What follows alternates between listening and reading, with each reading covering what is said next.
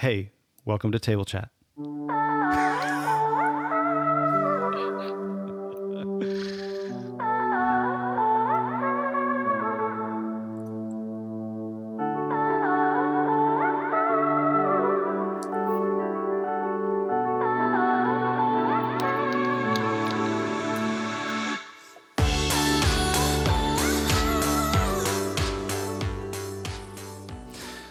All right, guys.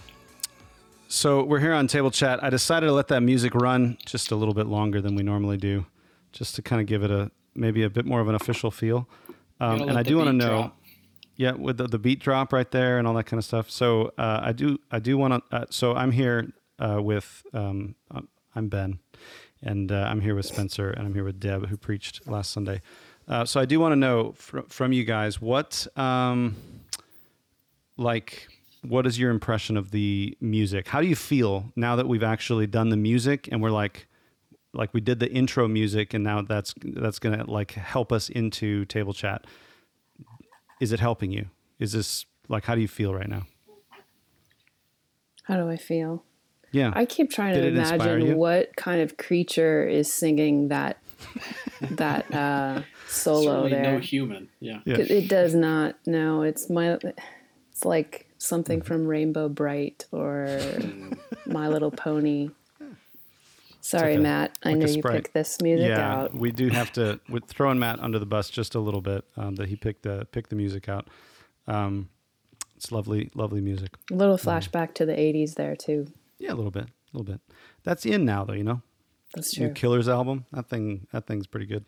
Yeah. All right. Well, hey, we're doing a table chat here on the Sermon on the Mount, and we this past Sunday preached on the Lord's Prayer. Deb preached on the Lord's Prayer, and this was kind of taken out of Spencer. You preached the week before this from Matthew 6 about the Pharisees and Jesus' critique of their piety, their prayer, their giving, their fasting, and right in the middle of that is the Lord's Prayer section. And so we kind of lifted that out, and we decided to let that be its own section.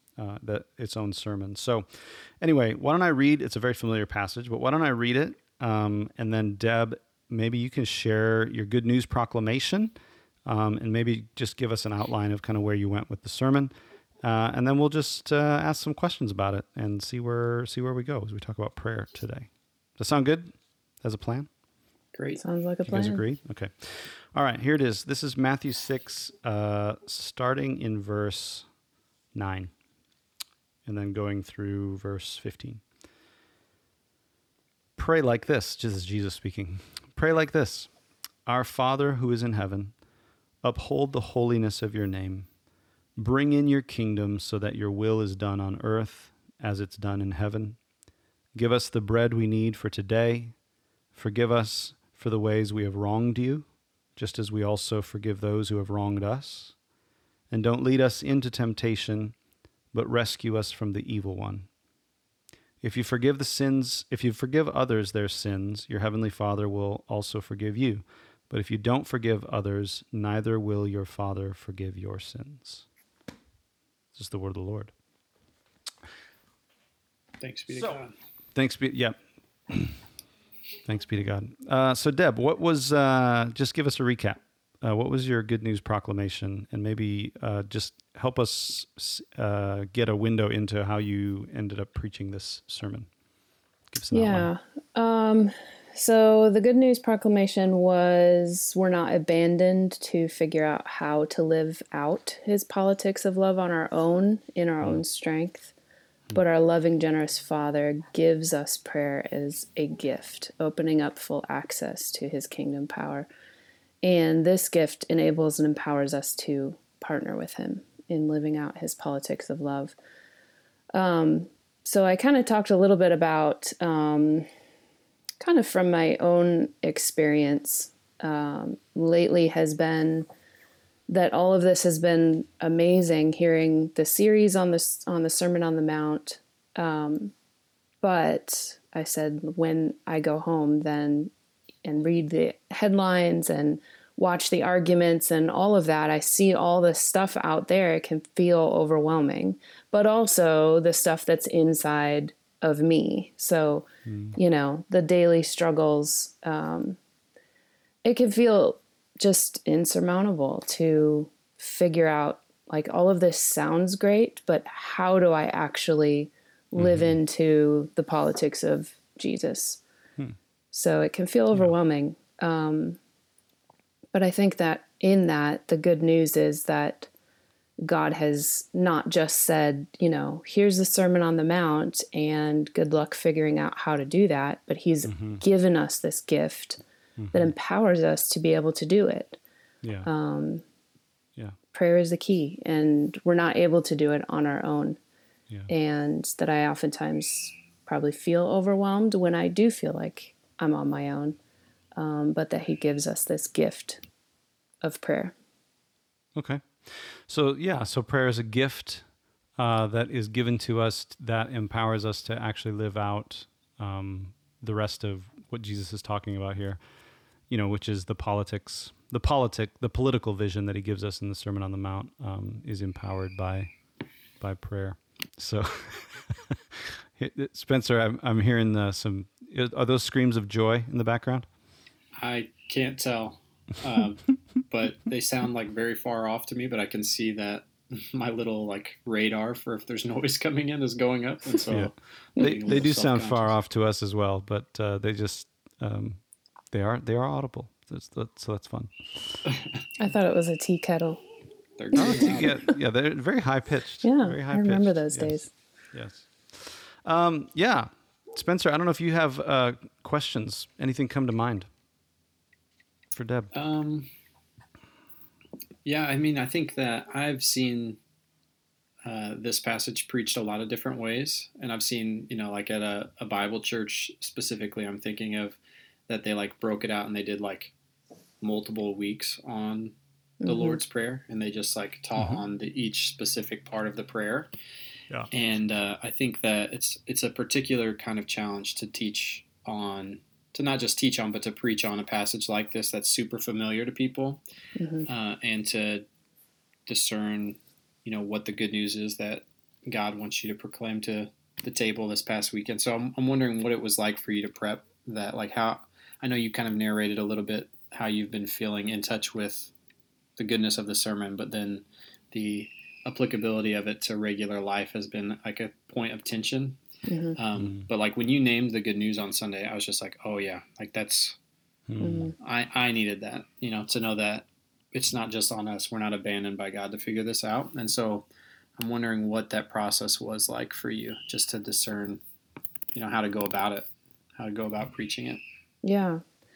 Yeah, it's funny because I had actually preached on this a couple years ago, the same passage. And so the new context was definitely something that I was trying to figure out, like how do I preach this differently in the context of the Sermon on the Mount and living the politics of Jesus.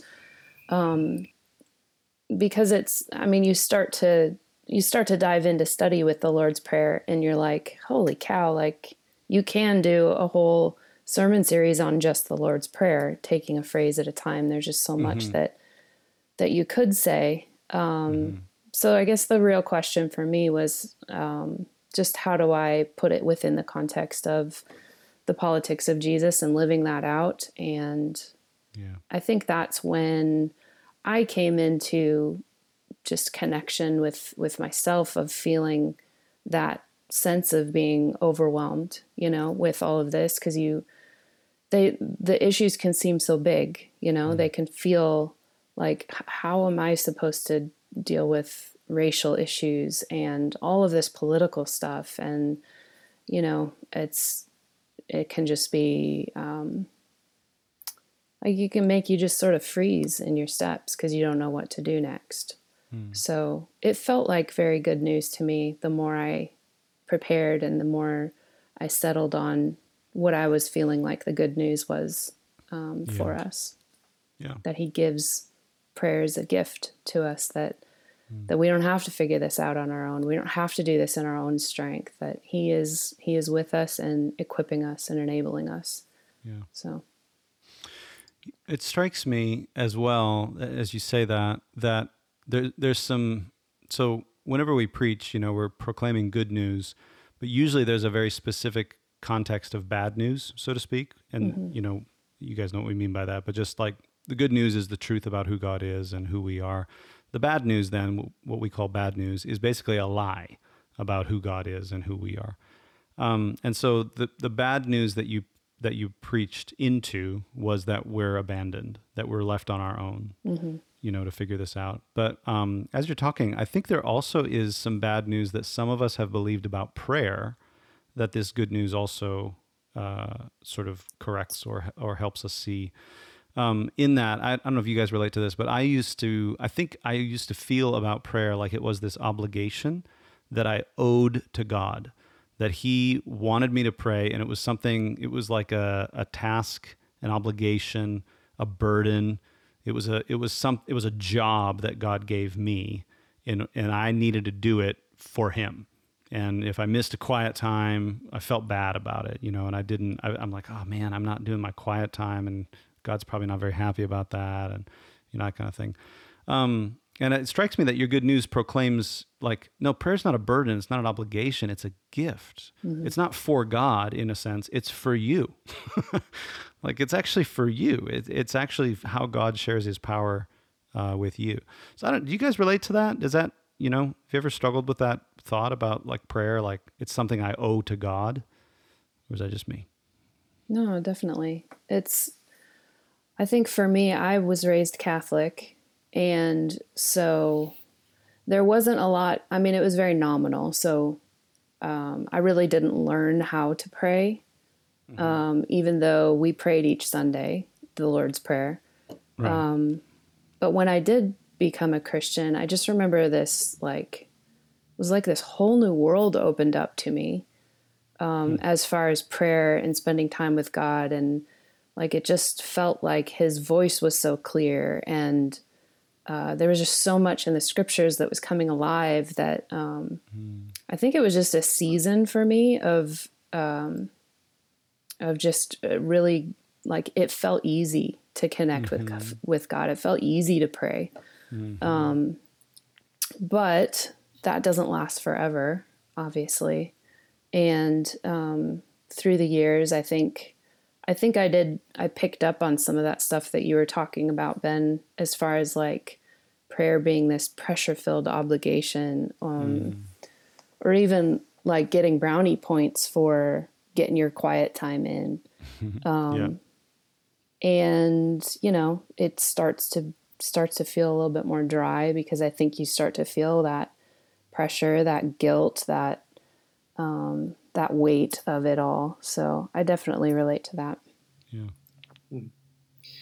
Yeah, I relate to it as well. I think it's kind of funny how every week, as we've been going through the Sermon on the Mount, it's like each individual passage that we're teaching on is just another opportunity, I think, for us to like rethink how we've taken the teachings of Jesus as like our new legalism that we perform. Like, okay, he gave us these instructions for what we have to do for him, instead of receiving it as a gift, which, really illuminates, I think, how hard it is for us just to receive gifts.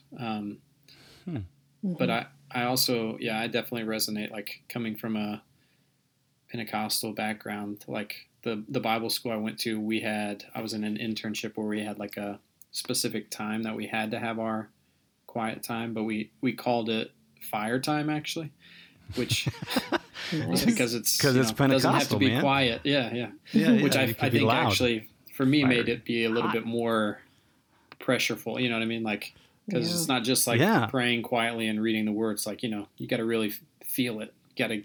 If there's no heat, did you really pray? Exactly.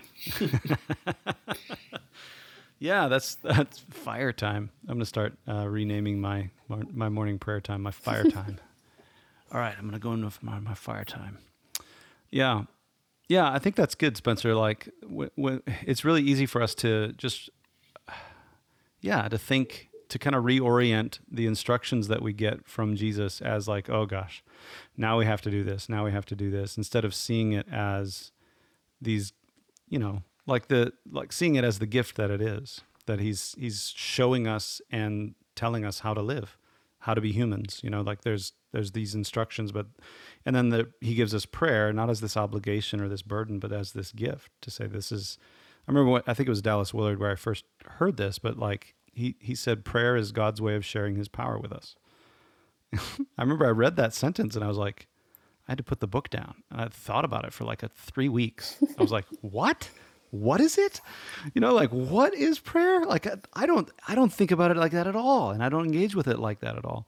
And I think engaging with it as a gift, then I think it reorients.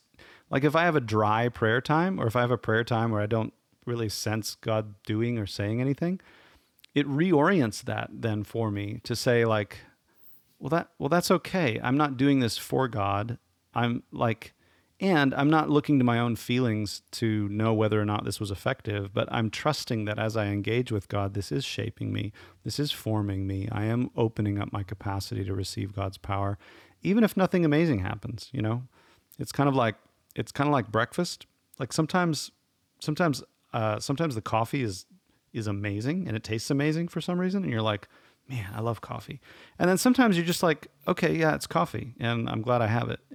But nothing amazing happens. So I've sometimes thought about that. I've thought about prayer more like breakfast. It's like, yeah, sometimes it's awesome, but sometimes you just need your coffee. Like just drink it and get on with your day. Like, I think it's been helpful for me. So, all right. Can I ask this? I think one of the interesting things about thinking about prayer within the context of the politics of Jesus is, you know, one of the tropes online is that when you don't really want to deal with something like in its entirety, like you say thoughts and prayers, mm-hmm. right? And so that's become this trope where it's like, don't just offer me your thoughts and prayers. So I'm wondering, like, what you guys think about, like, how is this good news that we proclaimed on Sunday? How is it different from that, right? How is it different from just tossing a thoughts and prayers at like the big problems of racial injustice or, you know, political unrest and all this other stuff? Like, how is this different? How is this good news and this vision different than just saying thoughts and prayers? Does that make sense? Do you guys have thoughts about that? Yeah, I mean, for sure. My last paper that I have to write for seminary, which mm-hmm. is, you know, I've already got my diploma and just got ordained, but I have a paper due in like 3 weeks. It all really gets rescinded if you don't turn that in. Yeah. I'm really struggling to drum up the resolution to get it done. Yes. But it's about spiritual warfare, and it's related to racism in America. Okay. And that's like one of the big distinctions that I've come up against is like, if we view it as spiritual warfare, I think a lot of times people just feel like they don't take any practical action anymore. It's just like, mm-hmm. let's just pray about it instead of take action. And so I feel that for sure. I think that part of the good news that I heard Deb proclaiming on Sunday was that prayer's formative, but it's also participatory. So it's not just like asking God to do things, but it's a way of entering into the action. And I think maybe the way that I'm noticing that for me lately is that I feel a sense of tension when I'm praying these prayers, especially going through the Sermon on the Mount this time around. Like when I pray and ask God for my daily bread, I'm conflicted about the role that security and money plays in my life currently. Because if at least where I'm currently situated, if I'm not thinking about that, like I'm just asking God for daily bread, but I'm just saying it because mm-hmm. I've got a fridge stocked full of food, you know? And so I feel like as a white person in a majority white culture that's, I mean, fairly affluent, I guess, I feel conflicted about that. And so I think that's, it's not like quick and tidy with a bow on it, but I think that tension is part of where God mm-hmm. is kind of drawing us to as a community. I think we're kind of sensing that as a church currently, that we're getting pulled into this tension. Yeah. Yeah, that's good. I think too, like when there's the thoughts and prayers message to it, it's just a sentiment, you know, that you're saying to sort of help yourself feel better in the moment because you feel maybe pressure, or like you don't know what to say, you don't know how to help. But I think the difference is like actually engaging in it, and engaging in the sense of like, I'm stepping into this with you, and I'm letting myself feel what you feel and what God feels. And I'm going to let that affect me. And I'm going to, perhaps be open to what God says to me about that, or the things that he seems to want to do in me, through me, all of that. So it's, I think it's much more than that. I think a lot of times you just feel that pressure and that awkwardness of like, I don't know, this is really intense and I don't know what to do or say. So, thoughts and prayers. I don't want to seem uncaring, but here's the sentiment.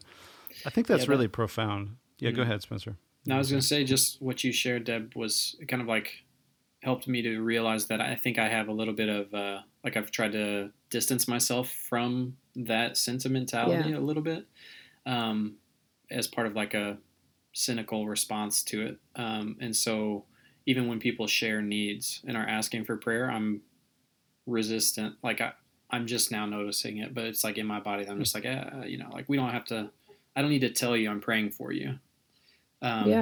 Which is weird, and then in our group me as a church, I am noticing that it's like maybe the first time that I've experienced in church that people will just reach out like in real time when they're having a need. And then people will just be like, I'm praying for you right now. And it still takes me a little bit to like, sometimes I can feel my body like working against it, but the real time, like, hey, we are praying for you right now, I think there's something different going on there than that sentimentality that you named. Yeah. Actual prayer. Like that's the difference, right? Yeah. I think that's what you pointed out, Deb, is like thoughts and prayers is hardly ever accompanied by actual prayer. Like it's just a sentiment. It's not prayer. Mm-hmm. But what you talked about is prayer, where you're saying, okay, I'm entering into this. This is the participation you talked about, Spencer. Like I'm going to allow myself to feel like this lament, and especially it comes, I think thoughts and prayers is a sentiment that allows me to feel good about doing something. It's usually about something bad, right? So it's a school shooting, or it's a police shooting, or, whatever. And so thoughts and prayers is a way for us to avoid actually praying, to avoid actually allowing ourselves to lament. And I think that is part of the good news you proclaimed then to us. Towards the end of the sermon, it's not just about forming us, right? But it's we actually participate in the work of God. And so allowing ourselves to feel that lament is sort of groaning with the Spirit. This is Romans 8 stuff here, where like the Spirit groans, all creation groans. And we actually, like, it's remarkable to me that the Spirit groans. Like we have a groaning God, and we give ourselves over to groaning. We're working. There's real work happening. And then, we're just open then to where that leads us in terms of action. So yeah, I love that. Because, James talks about this too, right? James says, hey, how can the love of God be in you if you see somebody who's in need, and they're right in front of you, and you just pray for them to be well fed, and you have plenty of food? You know what I mean? Like if they're right in front of you and you see a need, well, don't just pray for them, like give them the food. So anyway, yeah, that's really good thoughts. I wonder if we can maybe end by talking a little bit about just our experiences in prayer.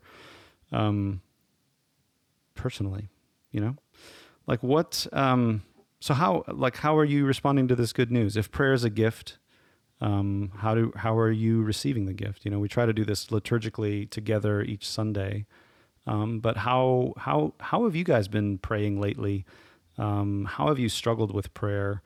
What are you learning right now, in terms of receiving this gift of prayer?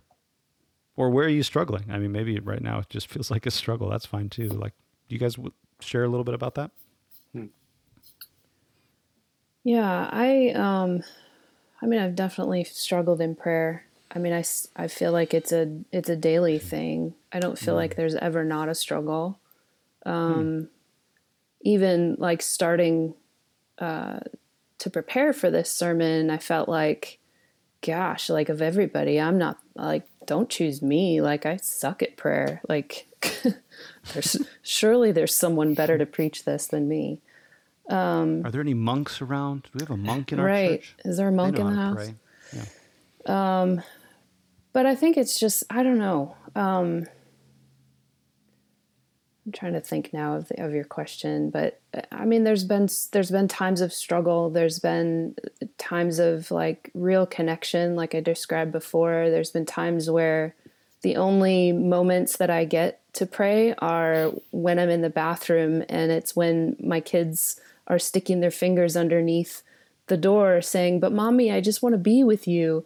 You know, it's just like being a mom and trying to pray, and it's hard when your kids are little. But I think coming out of some of that pressure and just relaxing into prayer more, I think has been a season for me. I guess I would describe it as not trying to figure it out, but just receive it as the mystery that it is.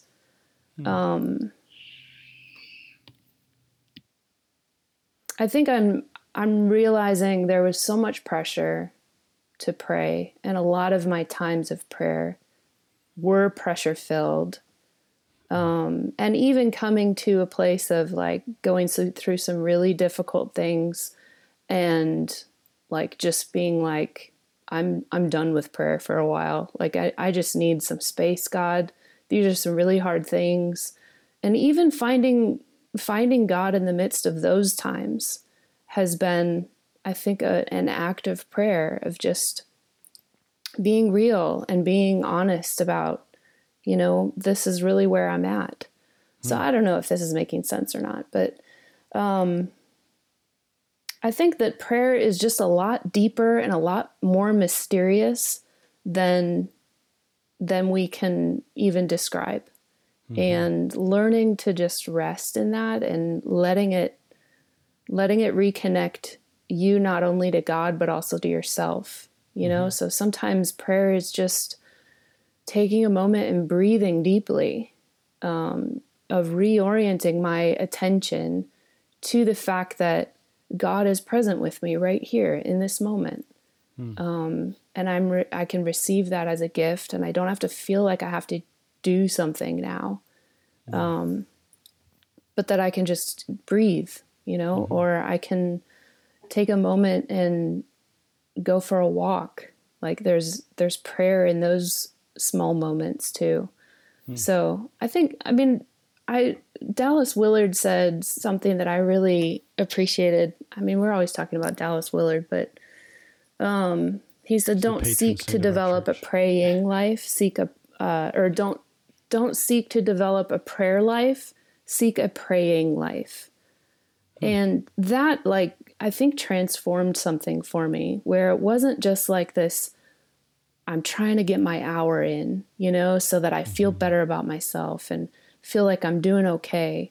But it's like, how can I enter into this mystery of prayer with the God that is always present, the God that is always here, and live into that so that your life is a prayer. Yeah. So it's far more mysterious, I think, than we realize. Yeah. Yeah. I was gonna say it was actually another Willard quote, but like he was encouraging people to he said sometimes words get stale, and he said find new ones. Yeah. Like it's okay. Like there's no, you know what I mean? Like there's no right way to do this necessarily. And so I think I hear in what you're saying, Deb, that there's a focusing on the connection, focusing on what's like, is this working for me? Is this connecting me? And if not, sort of being free to like try something else, you know, maybe you need to move around. Maybe you need to move your body, maybe sitting still, maybe you need to be quiet, you know? Yeah. What are those things that you do that are relaxing and reconnecting for you? So do those. Maybe it's going for a walk. Maybe it's just sitting in a chair and not doing anything and just entering into contemplative prayer. Maybe it's just breathing deeply, because most of us spend our whole day breathing very shallow. And, that is a moment of allowing yourself to reconnect. Yeah. So, and not just with God, but I think also with ourselves, because I think that's the part of the mystery of prayer, is that it reconnects us to God and to ourselves. Yeah. Yeah. It happens at the same time because God meets us in reality.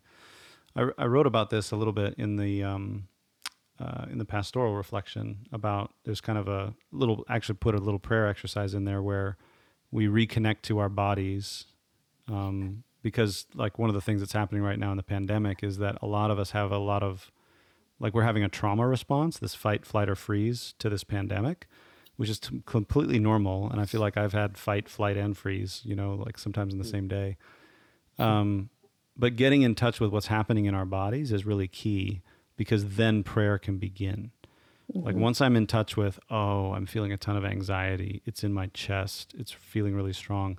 Well, now we're getting in touch with what's real about us, so that we can actually get in touch with God and how God is present to us and what God's saying to us right here and what's the good news we need to hear. The other thing I hear you saying, Deb, is that, there's no, it's not like you have to get a half an hour in or an hour in or even 10 minutes in. Prayer can be, I'm going to take a few deep breaths, here in the bathroom before I go back out, to take care of my kids or, whatever it might be, go back to work. So yeah, that's really helpful. Spencer, you got any thoughts on just your experience in prayer? Yeah. I mean, I think what I'm experiencing right now in the season of life that I'm in personally, but also in the meta season that we're all going through, is learning how to deal with pain through prayer. I think everybody has their own, like you said, Ben, like a trauma response, but I think we all have like these coping strategies for dealing with bad stuff. And, usually, there's people that just do stuff about it. Like, I'm feeling uncomfortable, so let me change this situation. And then there's people that will check out completely and avoid it. And I think that, what Deb shared about having a praying life is all about being integrated and just learning how to be present to what's going on around you and inside you, and take that to God, without like some kind of posturing. And I think I'm tempted when pain comes up just to like backfill it with all kinds of narratives of like pain is necessary, but in reality, that's just like a way of avoiding grief and saying like, it's not supposed to be like this. And I think the prolonged season that we're in right now since March of like not being able to gather with people the way that we want to, and just all the chaos. I mean, at a certain level, that feels a little bit like petty of me to keep naming it as if it's like this dark night of a soul. But I think it is like, one of the most recent times I can think of that I've been forced to deal with, like, I don't like the way this is. It's not good. It's out of my control. And so, good luck checking out of it, because you're going to deal with it every day and you can't change it. So just like every day you're confronted with, what are you going to do about this? Yes. And I think Cameron, my daughter, who's 5, has been super helpful for me with this, because there's so many things that come up and I'm just like, we can't do that right now because of the virus. And she just is like, this virus sucks. This is the worst. And I'm just like, we need to say that more. Like, instead of just being like, nope, this is the way it is, we got to get through it. It's like, no, like this, it's okay to grieve this, to grieve. Like, my ordination was not the way that any of us would have liked for it to have been. It was still great, but it's not supposed to be like this. And I really think that that's what, like, whenever Paul talks about praying without ceasing, I think that this is part of what he's talking about. I think there's a time and a place, right? And I'm thankful that we're a part of a praying tradition and we have a prayer book, but I think, God created us to be integrated people. and that includes pain and suffering and being able to name those things in real time and not compartmentalizing and saying, well, I have a prayer life at this time of day, like it's all just your one life that you have. Yeah. Totally. Yeah. Yeah. I think those are helpful thoughts. I think my prayer journey has been, from the kind of the evangelical quiet time model, which honestly, like, it didn't even have enough structure for me to know what I was doing. It was sort of like, hey, pick a passage of scripture and then like, just pray. Just think about it. Yeah, think about it. And then just pray. And then, but I was always like, well, what passage of scripture? And then I'd spend like the whole time that I had just trying to figure out what the right one to pray was. Then even after I found it, I was like, okay, well now what do I do? How do I pray? And so I was stuck, I was stuck with this assumption that I think was embedded into the kind of that evangelical world that I came out of. That was like, oh, you'll just figure it out. Like everybody knows how to do this. Like, it's like an instinct. But the disciples very clearly, they asked Jesus to teach them to pray because it was like, no, we don't know how to pray. And we definitely don't know how to pray like you. So how do we pray? Teach us to pray. So I think we need to be taught to pray. And that for me was the gift of the prayer book, that we do have this, Book of Common Prayer. And so the structure, I found it so helpful to have a structure to kind of hang my prayer in, right? That there's a structure that flows through morning prayer, for example. And I've found there's enough space in there to include all the stuff of life. You know what I mean? Like all the grief or the joy or whatever's happening, it all sort of fits within this form. But I found that really helpful to say, if prayer is going to be formative for me, I can't just make it up. I actually have to submit myself to some sort of form, some sort of words that are helping shape the life of my prayer. And then combining that for me with a practice of contemplative prayer has been the most helpful thing that I've ever done, in prayer. And there's more we could say about contemplative prayer, but in general, the formative prayer is, here's the structure, here are the words, pray them, right? Like just use these words, which is exactly what Jesus told his disciples, right? When you pray like this, say these words, right? Like our Father, like there is an important instructive element in that. And then contemplative prayer is a bit more, Deb, what you were talking about, I think is the more like resting in the presence of God. And I think one without the other feels a little bit imbalanced, but together, kind of formative prayer, structured prayer with contemplative prayer, like those two practices together feel like a real solid place to stand if you're learning to pray. The other thing that I wanted to make sure I mentioned, and I put this in the pastoral reflection for this week as well, is that prayer is something that we do with our bodies. And so, Deb, you were talking about breathing, all of that kind of thing. This is something that is, I think, felt new to me as well. But if you've ever been to worship, you know that we do pray with our bodies, right? We stand to pray the first prayers. We stand to sing. We cross ourselves. We kneel to confess our sins. We open our hands to receive the bread. So there's all this embodied work that we're doing in prayer, which, there's a reason for it. What we do with our bodies affects our souls. And so praying with our bodies actually really does, help us pray. As weird as that might feel to some of us. So I was just going to commend to people, and I don't know if you guys have any sort of recommendations. If somebody is listening, maybe in our church, and they're like, you know what, I really don't have a prayer life at all, and I don't know where to start. Like, I wonder what you guys would say to kind of recommend a starting place. But one of the things that I wanted to say about a starting place was to say, find a way to make this an embodied practice for you. Some place where you can show up. So sometimes it's a place. So I've got a little place on my desk. I do a lot of things on my desk, but also on my desk is a little icon of Jesus and a candle. And when I pray in the morning, I set up the icon and I light a candle. That's a embodied way of praying. I know some people like to kneel when they begin their prayer time, but I find that really helpful as a way of prayer. And in the pastoral reflection, there's also a 5-minute prayer you can pray. That's like the Lord's Prayer, surrounded by some sort of body awareness exercises. But you guys have anything else that you'd want to offer? What would you want to say to somebody who's like, you know what? I don't have a prayer life. I want to learn how to pray. What should I do?